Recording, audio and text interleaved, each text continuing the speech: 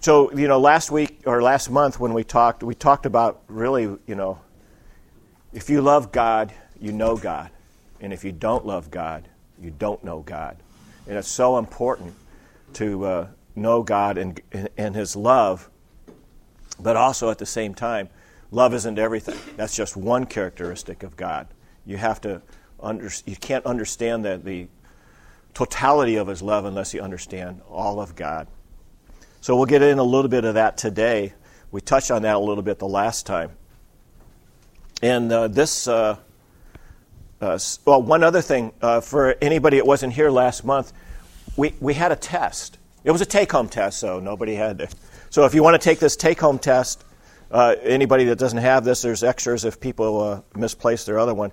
10 simple, practical ways of knowing whether we abide in love. So with scripture references. So that's a takeaway for anybody that wants that afterwards. So today's message is titled, Behold the Goodness. And you'll see a lot of the references I make here are in the notes, so hopefully the notes are a good memory of what you heard today. And the first one there is the quote from A.W. Tozer. What comes into our minds when we think about God is the most important thing about us. What comes into our minds when we think about God is the most important thing about us. And Tozer was right. A proper conception of God provides the foundation of all that is absolutely essential to spiritual life and health. On the other hand, for those with a seriously distorted concept of who God is, genuine faith is utterly impossible. Therefore, to misconstrue God's character can even be spiritually fatal.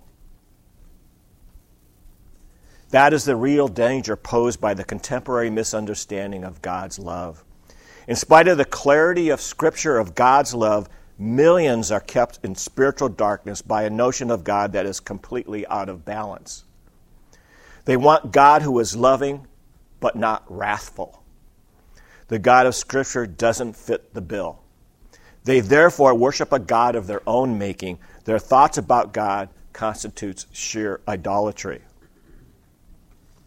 For this reason, there is an inherent danger in focusing too intently on any one attribute of God, such as His love. The apostle wrote, and here's where the title of the message comes from, Behold, therefore, the goodness, but then it goes on, and the severity of God. And next month we'll talk about the severity of God. That's Romans 11:22. It is crucial that we maintain the biblical balance in our thinking. While we study God's love, we must bear in mind that God is also holy, innocent, undefiled, separated from sinners, exalted above the heavens. Hebrews 7:26 reminds us of that. And that He is a righteous judge and a God who has indignation every day. Psalm 7:11. Going on in Psalms, if a man does not repent, he will sharpen his sword. He has bent his bow and made it ready. He has also prepared for himself deadly weapons. He makes his arrows fiery shafts. That comes from Psalm 7:12 and 13. For our God is a consuming fire. Hebrews 12:29.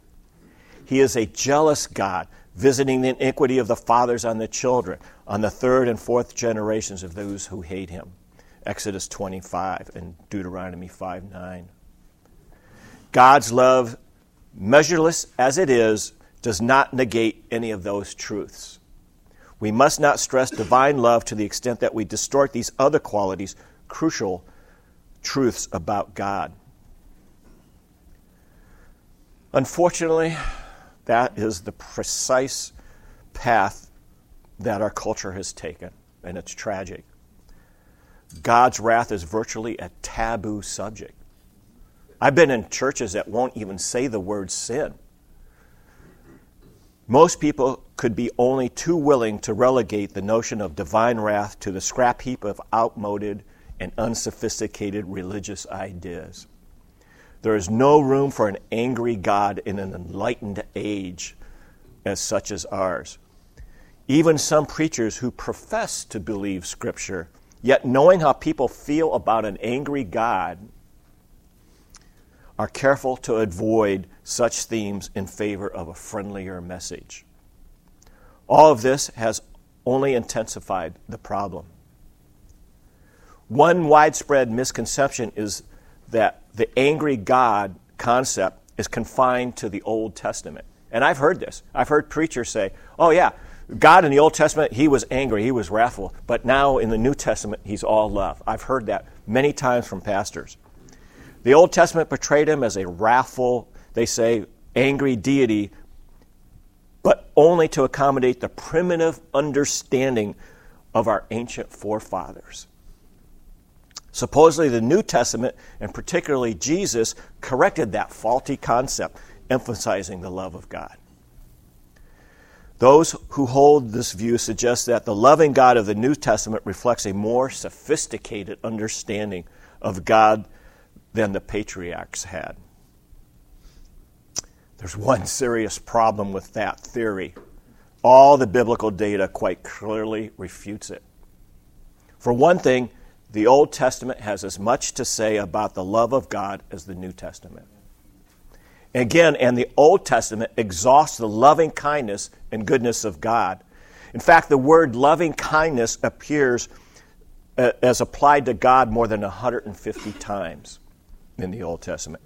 In one example, Lamentations 32:23, I think it's there in your handout. The Lord's loving kindness indeed never cease, for his compassions never fail. They are new every morning. Great is thy faithfulness. That is a truth is emphasized from the beginning to the end of the Old Testament. God's love for Israel is revealed over and over in spite of Israel's rejection. The depiction of that love is the prophecy of Hosea is unmistakably and even shocking. I mean, the story of Hosea is just unbelievable. And if I'm in Hosea's shoes, could I do what Hosea did? You know, and what Hosea did, he became a living illustration for us of the divine love in his relationship with his wife, Gomer. She became a prostitute and bore several illegitimate children. She shattered her husband's heart. She pursued her life of an adulterous harlotries until she was totally dissolute. Finally, she was placed for sale in the slave market. And what she didn't know that whole time, right? Hosea had followed her wretched career. He was behind the scenes, and he made sure her needs were met. When she was placed on that block to be sold, he bought her as his own. Took her home and treated her as if she were a virgin. Same way Jesus treats us. Hosea's laudable, generous, forgiving love for his evil wife and his willingness to take her back no matter what she had done are object lessons to illustrate God's love for a sinning Israel and for sinning sinners like ourselves. Hosea cites God's own plea to that wayward nation. Hosea 11:8, my heart is turned over within me. All my compassions are kindled. Remember, we're reading still from the Old Testament, love from the Old Testament. Throughout the Old Testament, God is portrayed in this manner as a God of tender mercies, infinite loving kindness, great compassion, and patient long suffering. Just to keep the record straight, the New Testament as much as has to say about wrath of God as the Old Testament. It was Jesus himself in the New Testament who gave the fullest and most explicit descriptions of the horrors of hell. And I gave you the scriptural references, Matthew 5, Mark 9, and Luke 16, about what God had to say about hell, where the worm never dies, the flame never dies. And the New Testament also records these words of Jesus. But I will warn you from whom to fear. Fear the one who, after he has killed, has no authority to cast into hell. Yes, I tell you, fear him. Luke 12:5. The final New Testament description of Christ in his second coming glory says in Revelation 19:5, from his mouth comes a sharp sword, so that with it he may smite the nations, and he will rule them with a rod of iron. And he treads the winepress of the fierce wrath of God, the Almighty. So there is absolutely no basis for the notion that the New Testament changes the concept of God from wrathful to loving. The same God reveals himself to us in both Testaments. The glorious truth is that God is love from 1 John 4:8, yet is nevertheless, in Hebrews 10:31 tells us, a terrifying thing to fall in the hands of a living God. Both truths are stressed in both Testaments. One further clarification, though, needs to be made on this point. When we speak of God's love and God's wrath, we are not talking about anything like human passions. According to the best-known Protestant confession, the Westminster Confession, God is a most pure spirit, invisible, without body, parts, or passions, immutable. God's wrath and his love are fixed and steady dispositions. They are not moods or passionate emotions. He does not swing wildly from one temperament to the other. To think of God that way is to deny that he is eternally unchanging. Malachi 3:6 reminds us, I, the Lord, do not change. With God, there is no variation or shifting shadow. James 1:17. And in Hebrews 13:8, he is the same yesterday and today, yes, and forever. Nor do God's wrath and love imply any contradiction in his nature. He cannot deny himself. 2 Timothy 2:13. His wrath is not inconsistent with his love because he so completely loves what is true and right, he must hate all that is false and wrong. Let me say that again. Because he is so completely loves what is true and right, he must hate all that is false and wrong. Because he so perfectly loves his children, he seeks what blesses and edifies them and hates all that curses and debases them. Therefore, his wrath against sin is actually an expression of his love for his people.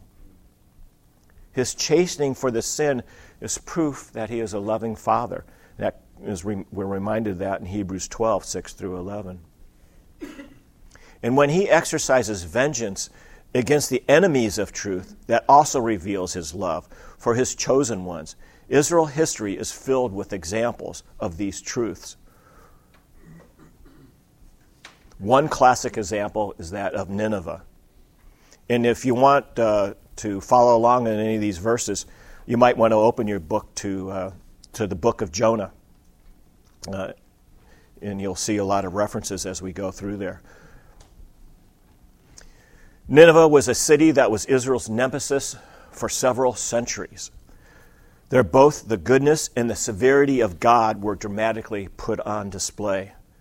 In fact, nowhere are God's loving kindness and his holy wrath seen side by side more vividly in the history of Nineveh. This month we'll examine God's goodness to the city, and next month we'll see the severity of God with respect to Nineveh. So Nineveh was Sin City. We hear about Las Vegas referred to as Sin City. Well, Nineveh had it in spades. Doesn't hold a candle to how bad. Las Vegas doesn't hold a candle to Nineveh. Nineveh was so bad. Genesis 10:8-12 records that Nimrod, great-grandson of Noah, founded the entire Babylonian kingdom of which Nineveh was part of. Micah 5:6 reminds us of that too. Nimrod's Babylon became the source of virtually every false religious system. That is why Scripture makes reference to Babylon, the mother of harlots and of the abominations of the earth, Revelation 17:5. And there's a great study on that to see how that all, how all these evils came out of Babylon. From its very beginning, Nineveh was the most important cities of the Babylonian Empire, steeped in wickedness and debauchery. Nineveh opposed everything the true God stood for, and vice versa. God stood against Nineveh for everything they stood for. In the 8th century BC, Nineveh became the capital of Assyria. And the Assyrians were known for their wicked ruthlessness. And I won't go into the details because it's very graphic and how ruthless they were to their enemies and how they slaughtered them like lambs. So I won't go into that detail, but it's pretty sad. And after reading those details, I can see why Jonah went the other way and didn't want to go there. Not because he was afraid, which I'll point out in a second, but because he didn't think they deserved to be saved because they were so evil. And I probably would have done the same thing if I was in Jonah's shoes. Nineveh represented the seat of this evil for the culture. Understandably, the Israelites hated Nineveh and all that the Assyrians represented. So a reluctant prophet and a great revival. We've studied this. Danny taught on it, I think, for a couple months on this and preached on it for us. But a couple more things will come out. At the very height of Assyrian power, God commanded a prophet, Israel, to go to Nineveh and warn the people there of God's impending judgment. Not surprisingly, as I just mentioned, the prophet rebelled. That prophet was Jonah, whose history is familiar to every Sunday school student. We all know about it. Commanded by God to go to Nineveh, Jonah boarded a ship in the Mediterranean and headed in the opposite direction. Jonah 1:3 tells us that. And in verse 4, the Lord hurled a great wind on the sea so that the ship was about to break up.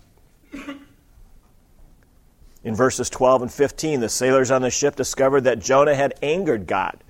And on Jonah's own instruction, they threw him overboard because the ship was about to go under and they were trying to save themselves. God had prepared a great fish to be at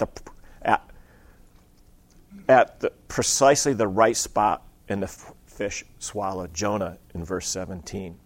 Going to chapter 2, verses 1 through 9. After 3 days and nights in the fish's belly, time spent by the disobedient prophet praying one of the finest prayers recorded in Scripture on repentance. So that'll be your homework. Read Jonah 2, 1 through 9 for the finest prayer on repentance. As a result, the Lord commanded the fish and vomited Jonah out onto the dry land. 2:10, Jonah 2:10. On to chapter 3. Scripture says, "Now the word of Lord came to Jonah the second time, saying, 'Arise, go to Nineveh, the great city, and proclaim to it the proclamation which I am going to tell you.'" Chapter 3, verses 1 and 2. This time, albeit reluctantly, Jonah arose and went to Nineveh according to the word of the Lord. Verse 3. Have you ever noticed why Jonah attempted to flee Nineveh? And as I was mentioning earlier, it was not because he feared the city's inhabitants. It was not that he was intimidated by thought of preaching God's word to pagans. Nothing indicated that Jonah was the least bit timid in the face of the Lord's enemies. In fact, what little we know about him proves he was not particularly a shy man. Jonah was candid about why he fled, his duty. This was his explanation he gave God in chapter 4, verse 2. "I knew that thou art a gracious and compassionate God, slow to anger and abundant in loving kindness, and one who relents concerning calamity." Another verse that tells us about the loving kindness of God in the Old Testament. In short, because he knew God loves sinners and seeks to save them, Jonah did not want to warn the Gentile Ninevites. He preferred to keep silent and allow God's judgment to take them by surprise. And as I said, I probably would have had the same thoughts that he had if I was in his shoes. He would have been the happiest if God had wiped out the Ninevites from the face of the earth without any warning. His worst fear was the city would repent, and then God would forestall his judgment. And then, in fact, that is precisely what happened.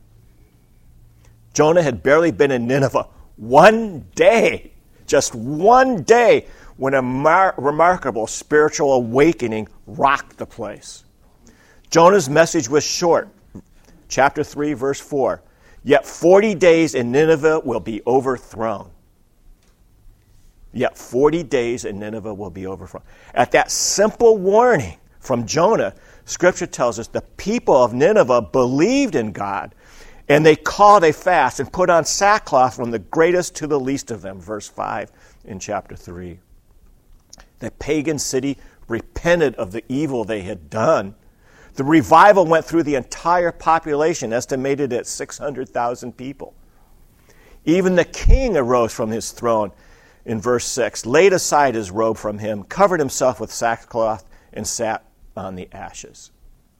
It was the most extraordinary spiritual revival the world has ever seen to the most pagan society in the world. God is mighty and he can save. To this day, history has never seen another awakening that happened in Nineveh. But Jonah was not pleased. His worst fear was coming to pass before his eyes. Still, he hoped to see God's judgment carried out. So he camped on it's only been one day into the 40-day warning, right, that judgment was coming. So he's going to camp out and wait and see what happens 40 days from now.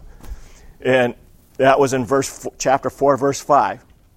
And what did happen is not as familiar to most people as Jonah's experience with the fish, or some people called it a big whale. But it reveals the main point of the book of Jonah.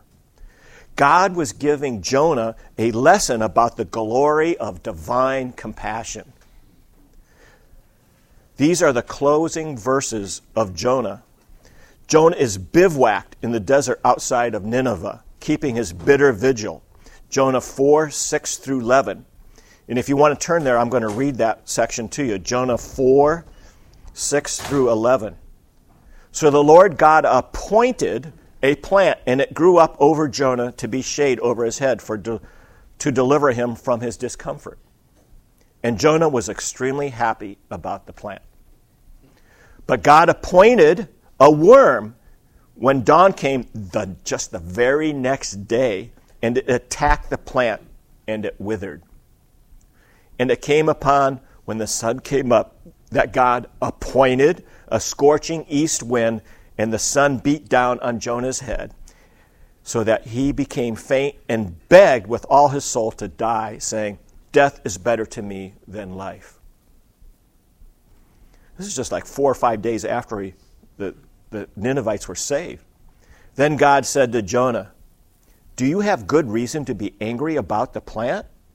And he said, "I have good reason to be angry, even to death." Then the Lord said, "You had compassion on the plant for which you did not work, and which you did not cause to grow, which came up overnight and perished overnight. And should I not have compassion on Nineveh, the great city in which there are more than 120,000 persons who do not know the difference from their right hand and their left hand, as well as many animals?" That's the end. That is surely one of the strangest finales in all Scripture. We are not told what became of Jonah. I don't know if he sat there for another 40 days or not.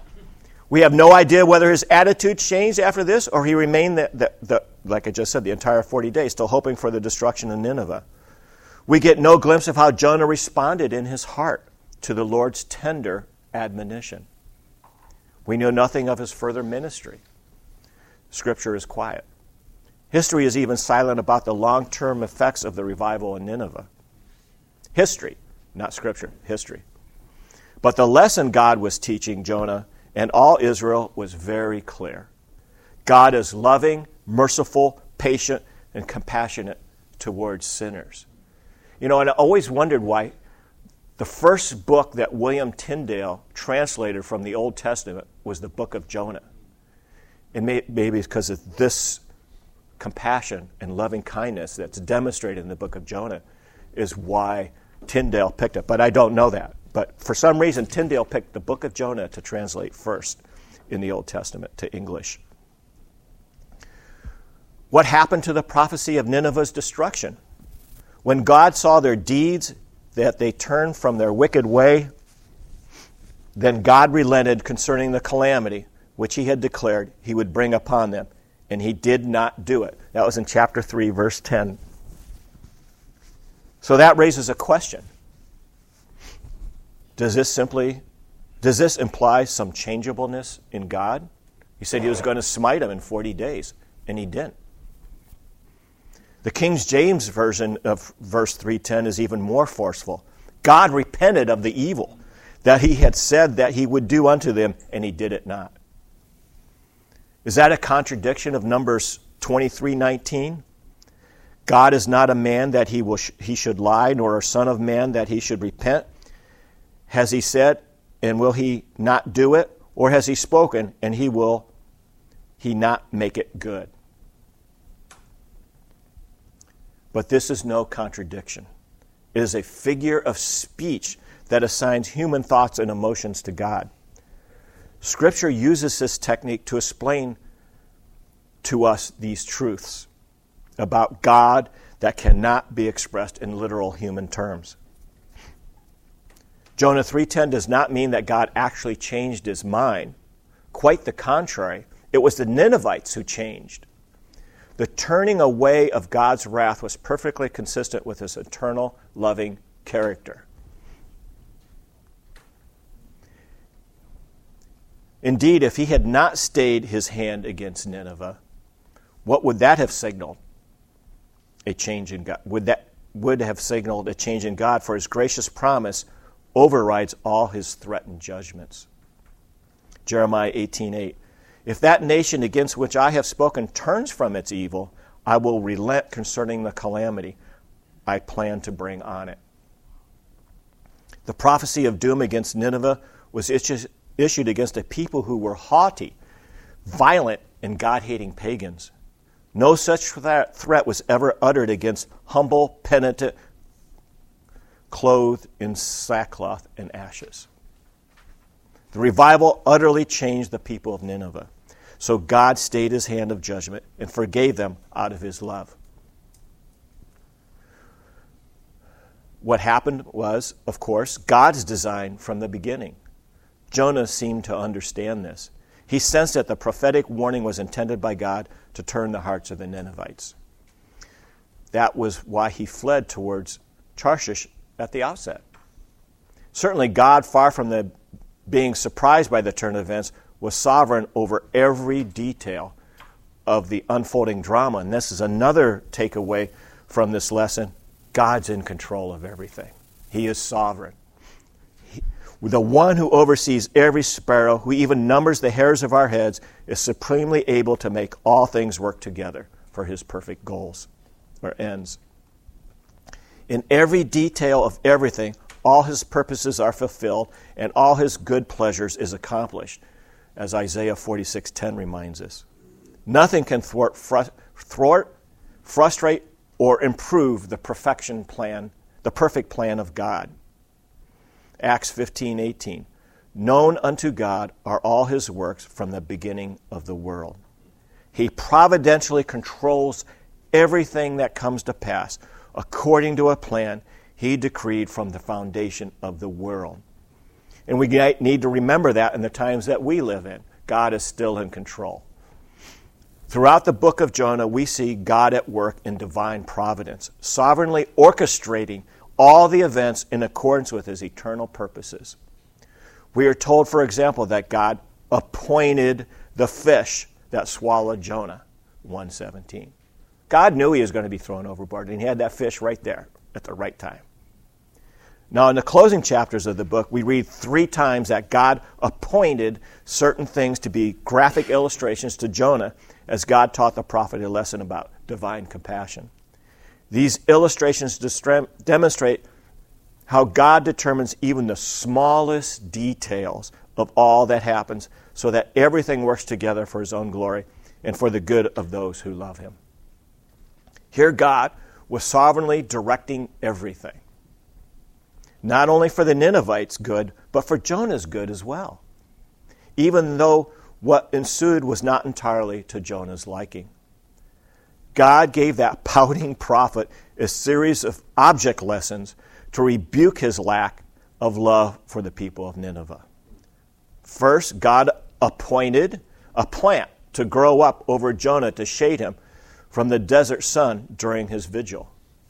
Scripture said Jonah was extremely happy about that plant, 4:6 that we just read. Jonah probably saw that plant as a token of God's favor to him that first day that plant was giving him shade. Oh, wow, God is so good. Perhaps he thought he could read the hand of divine providence in this event. After all, a single plant miraculously shooting up in the middle of the desert in just the right place to provide shade for Jonah must signify that God was on his side, not on the side of the Ninevites. Well, wow, 9 days from now. Wow, look out. Jonah might have even thought it meant God was preparing to destroy Nineveh after all. The prophet's mood immediately changed, though, from changed from anger to delight because he thought this was all a good sign. But at dawn, on the very next day, God appointed a worm which attacked the plant so that it withered and died. I wonder how big that worm got. Worse, God appointed a hot wind. Another one. God appointed a hot wind that sapped all the prophet's strength and suddenly made his circumstances thoroughly uncomfortable. God was still working all things for Jonah's good, but the prophet did not see it that way. His mood changed again. Now he was angrier than ever. He even begged God to let him die. God rebuked the wayward prophet for his failure to understand divine compassion. And it's a good thing that he's rebuking him. You know he's saved. He's not condemned. He's being disciplined because God loves him too, just like he showed his love to the Ninevites. He reminded Jonah that Nineveh was filled with young children. More than 120,000 persons who do not know the difference between their left and their right hand. That's the way to describe the children in Nineveh. And that's where you can extrapolate that to maybe 600,000 people altogether from that number, bringing in the adults into the picture. They would all be destroyed if God poured out his wrath on the city. The Lord pointed out that Jonah was so selfish about his own personal comfort that he had more feeling for the plant than for the people of Nineveh. Notice how Jonah's irrational feelings for the plant, for which you did not work and which you did not cause to grow, contrasted with God's compassion for his own creation. Should I not have compassion on Nineveh, the great city? Romans 9 echoes the same idea. I will have mercy on whom I have mercy, and I will have compassion on whom I have compassion. Does not the potter have the right over the clay?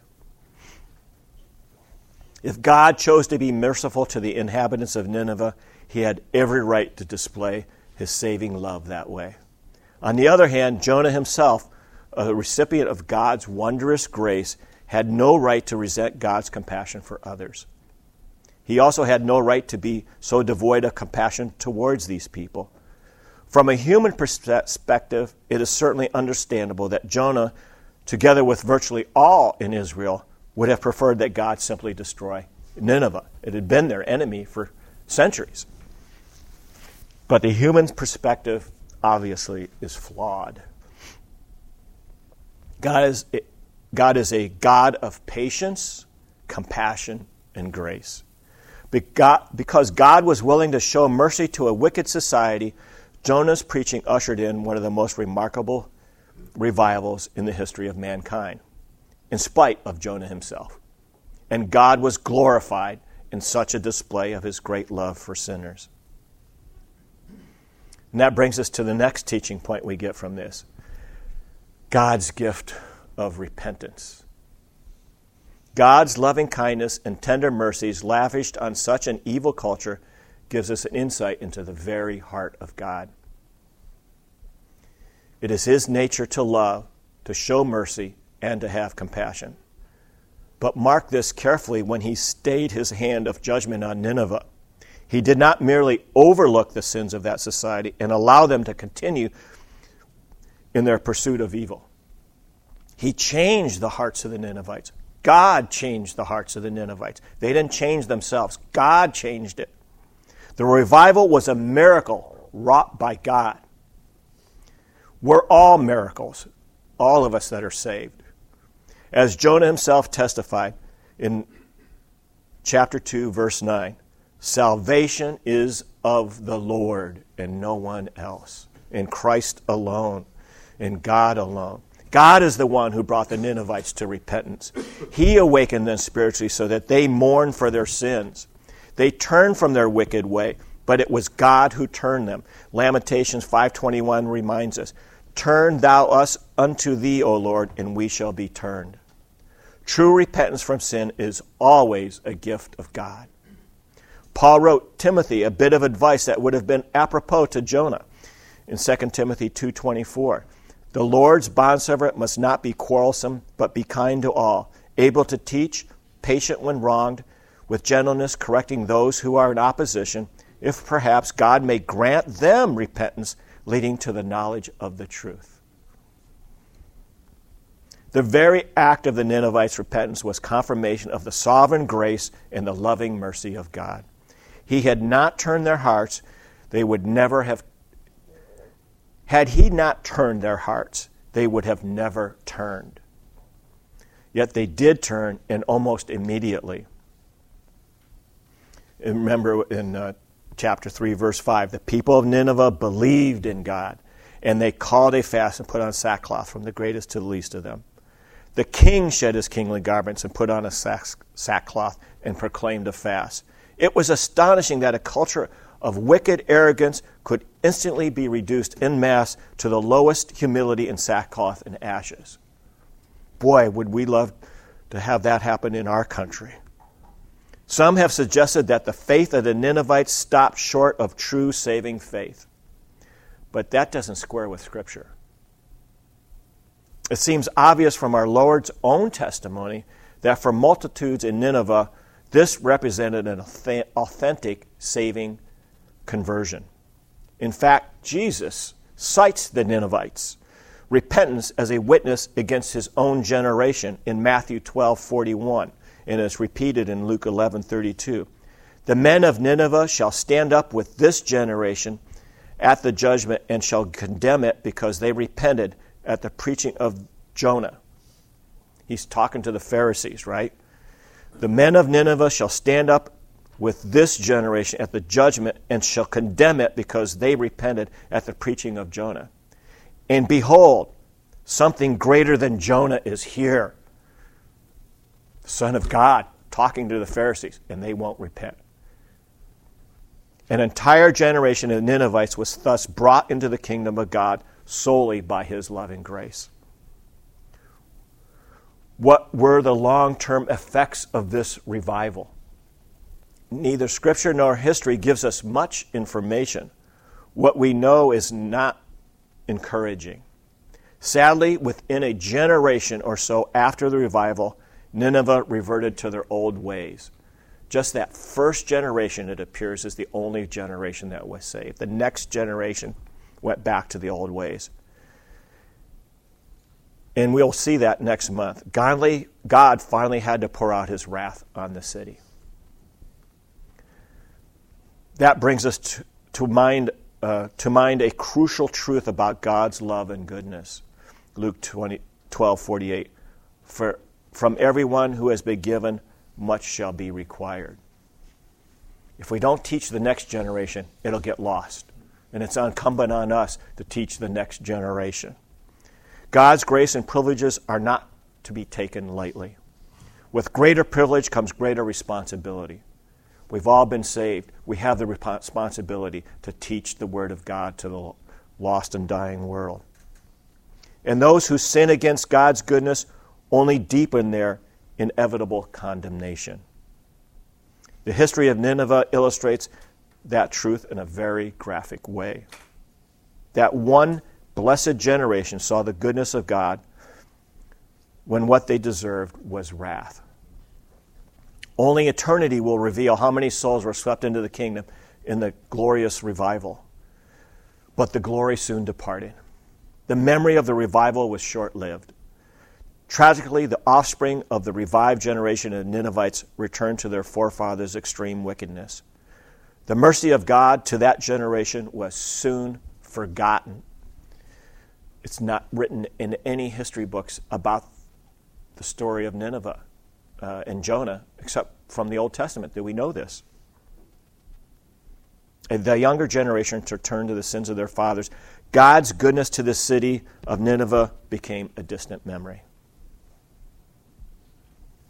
There is no evidence that the revival ever penetrated beyond Nineveh either, into the rest of the Assyrian nation. In fact, what we know of Assyrian history suggests the revival's impact was limited to the one generation and the one city. Assyria as a whole remained hostile to God of Israel. We would know nothing, as I mentioned, about how God's grace was poured out on the wicked city, except for the book of Jonah. Those years after Jonah's revival were the very years when Assyria became the dominant world power, increasing in military might and political influence. Riding the crest of God's mercy, Nineveh became the most powerful city in the entire world, the nucleus of Assyrian domination. Meanwhile, Assyria continued to wage war against the people of God. Soon, Jehovah God was once again more hated than feared by the Ninevites. But God was not through with Nineveh. The final page of her history was not yet written. That wretched city, which had tasted so much of divine goodness, only to spurn God himself, was about to learn what a fearful thing it is to fall in the hands of the living God. Stay tuned for next month and the severity of God. Let's pray. Dear Heavenly Father, there's so many truths that have come out of this quick study on your prophet Jonah. We thank you for the teaching. We thank you for the lessons that you've taught us from this. And may we take them to heart, that we didn't deserve the grace that you gave us, but you saved us anyway. It's just, we can't thank you enough, Lord. And we'll be in eternity thanking you forever for what you have done for us. And we have to take into light why you have left us here on this earth after saving us, and that is to continue to preach your word, to be the light and the salt of the earth. May we carry out that mission and faithfully preach your word to a sick and dying world. In Jesus' name we pray. Amen.